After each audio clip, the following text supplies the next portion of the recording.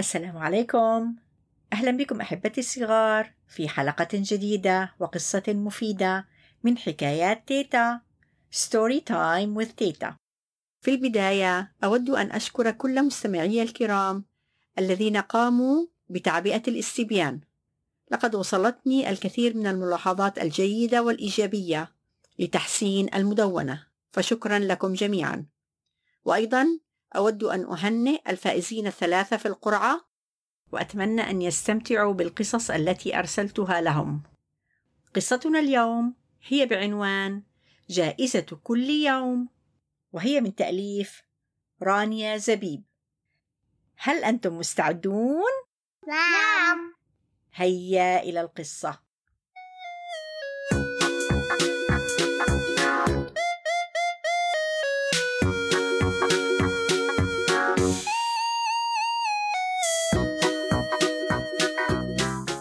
لم يكن لدى أمير أي فكرة جيدة، حتى إنه لم يكن يدري كيف ستدور أحداث هذا النهار.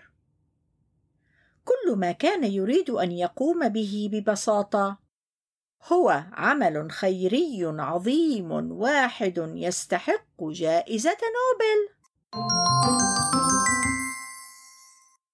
أريد أن أقوم بعمل من خلاله أحافظ على البيئة، أو ربما أساعد الفقراء، أو أنقذ الحوت الأزرق، أو غابات الأمازون.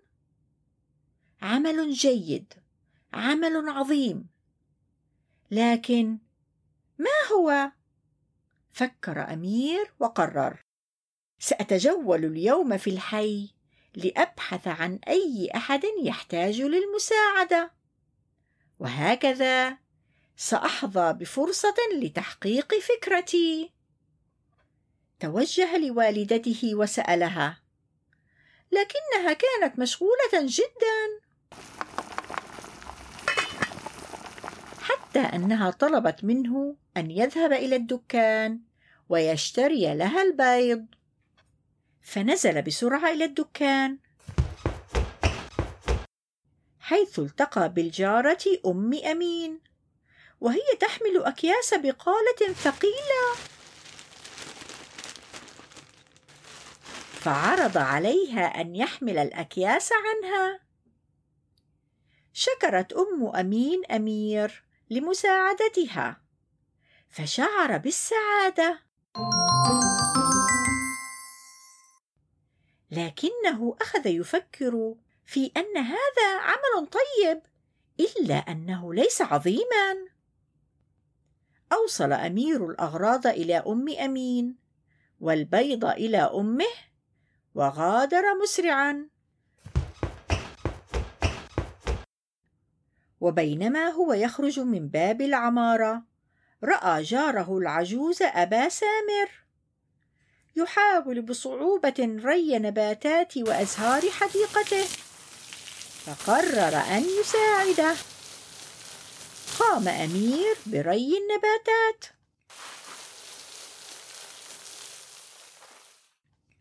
وعندما انتهى حصل على جواب من أبي سامر: أنا لا أستطيع أن أقوم بالكثير، لكنني دائما عندما أعرف أن أحد الأطفال مريض أو حزين أقطف باقة من الأزهار وأرسلها إليه، علها تفرح قلبه قليلا. هذا جميل، ولكنه ليس عملا كبيرا. أنا يجب أن أقوم بعمل كبير، عمل عظيم، عمل يستحق جائزة نوبل. فكر أمير. في الشارع التقى بالكاتب معروف، فألقى عليه التحية. كان معروف يحمل أوراقا وكتبا كثيرة، وعندما رفع يده ليرد التحية سقطت الكتب وطارت الأوراق. ركض أمير ليساعده، ثم سأله: لماذا كل هذه الأوراق التي تحملها؟ وما هي ضرورتها؟ فأجابه معروف: في عملي أحاول دائما أن أستعمل الورق أكثر من مرة، وعندما أنتهي منه أرسله إلى مصنع تدوير الورق. هذا عمل لا يأخذ الكثير من وقتي، لكن له تأثير إيجابي كبير على البيئة. فكر أمير: إذا كان ما يقوم به الكاتب معروف أمرا مهما جدا، لكن ما هو هذا الشيء الذي سوف أقوم به أنا؟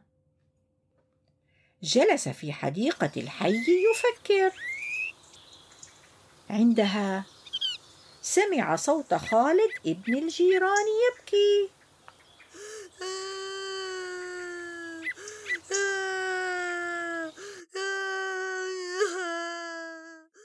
فذهب إليه ليجده قد سقط عن دراجته، وفي الحال ساعده وأوصله إلى والدته، وحاول أن يصلح الدراجة.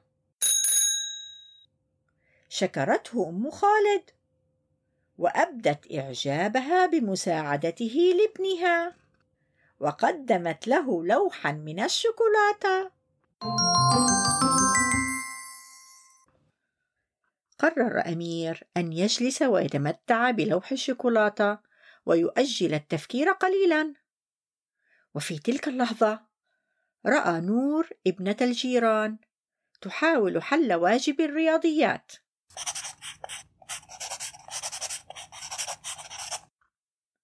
طلبت نور منه أن يساعدها، فجلس قربها وقدم لها نصف لوح الشوكولاتة وساعدها في حل واجباتها. وعلم لاحقا أن نور تجمع دائما هي ووالدتها الثياب والألعاب لإرسالها إلى دار الأيتام. نظر أمير إلى ساعته وإذا بها تشير إلى 5 بعد الظهر. لقد انقضى النهار ولم يفعل شيئا، ولم يحصل على أي فكرة عظيمة. وحينما وصل إلى بيته كان حزينا ويشعر بالإحباط. ما رأيكم أحبتي الصغار؟ هل من العدل أن يشعر أمير بالإحباط رغم كل الأعمال الجيدة التي عملها طوال النهار؟ وماذا تريدون أن تقولوا له؟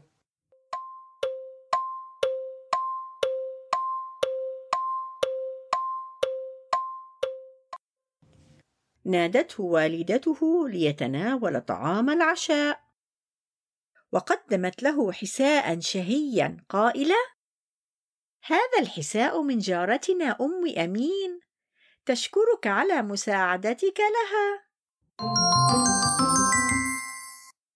وهذه الأزهار من أبي سامر. وهذه القصة من الكاتب معروف. وهذه دعوة لحفلة عيد ميلاد نور.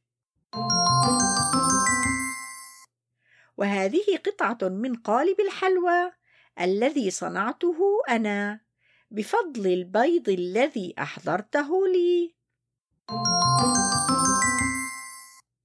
يبدو أن نهارك كان مليئا بالأعمال الجيدة.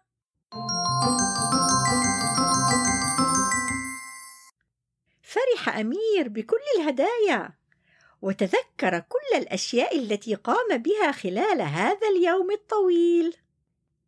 إن ما قمت به لن يأتي لي بجائزة نوبل، لكنه أتى لي بالكثير من الحب وجلب الفرح لأشخاص كثيرين. فالأعمال الصغيرة الجيدة هي أيضا أعمال عظيمة.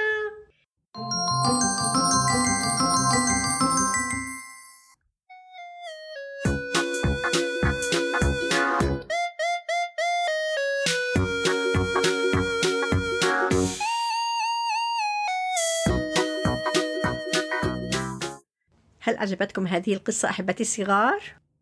كانت هذه القصة من منشورات دار الياسمين للنشر والتوزيع.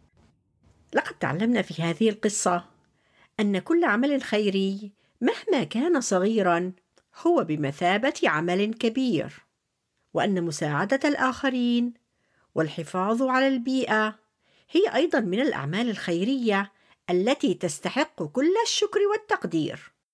فهيا يا أصدقائي وأحبتي الصغار لنتعاون ولنظهر يد العون والمساعدة إلى كل من يحتاجه من حولنا.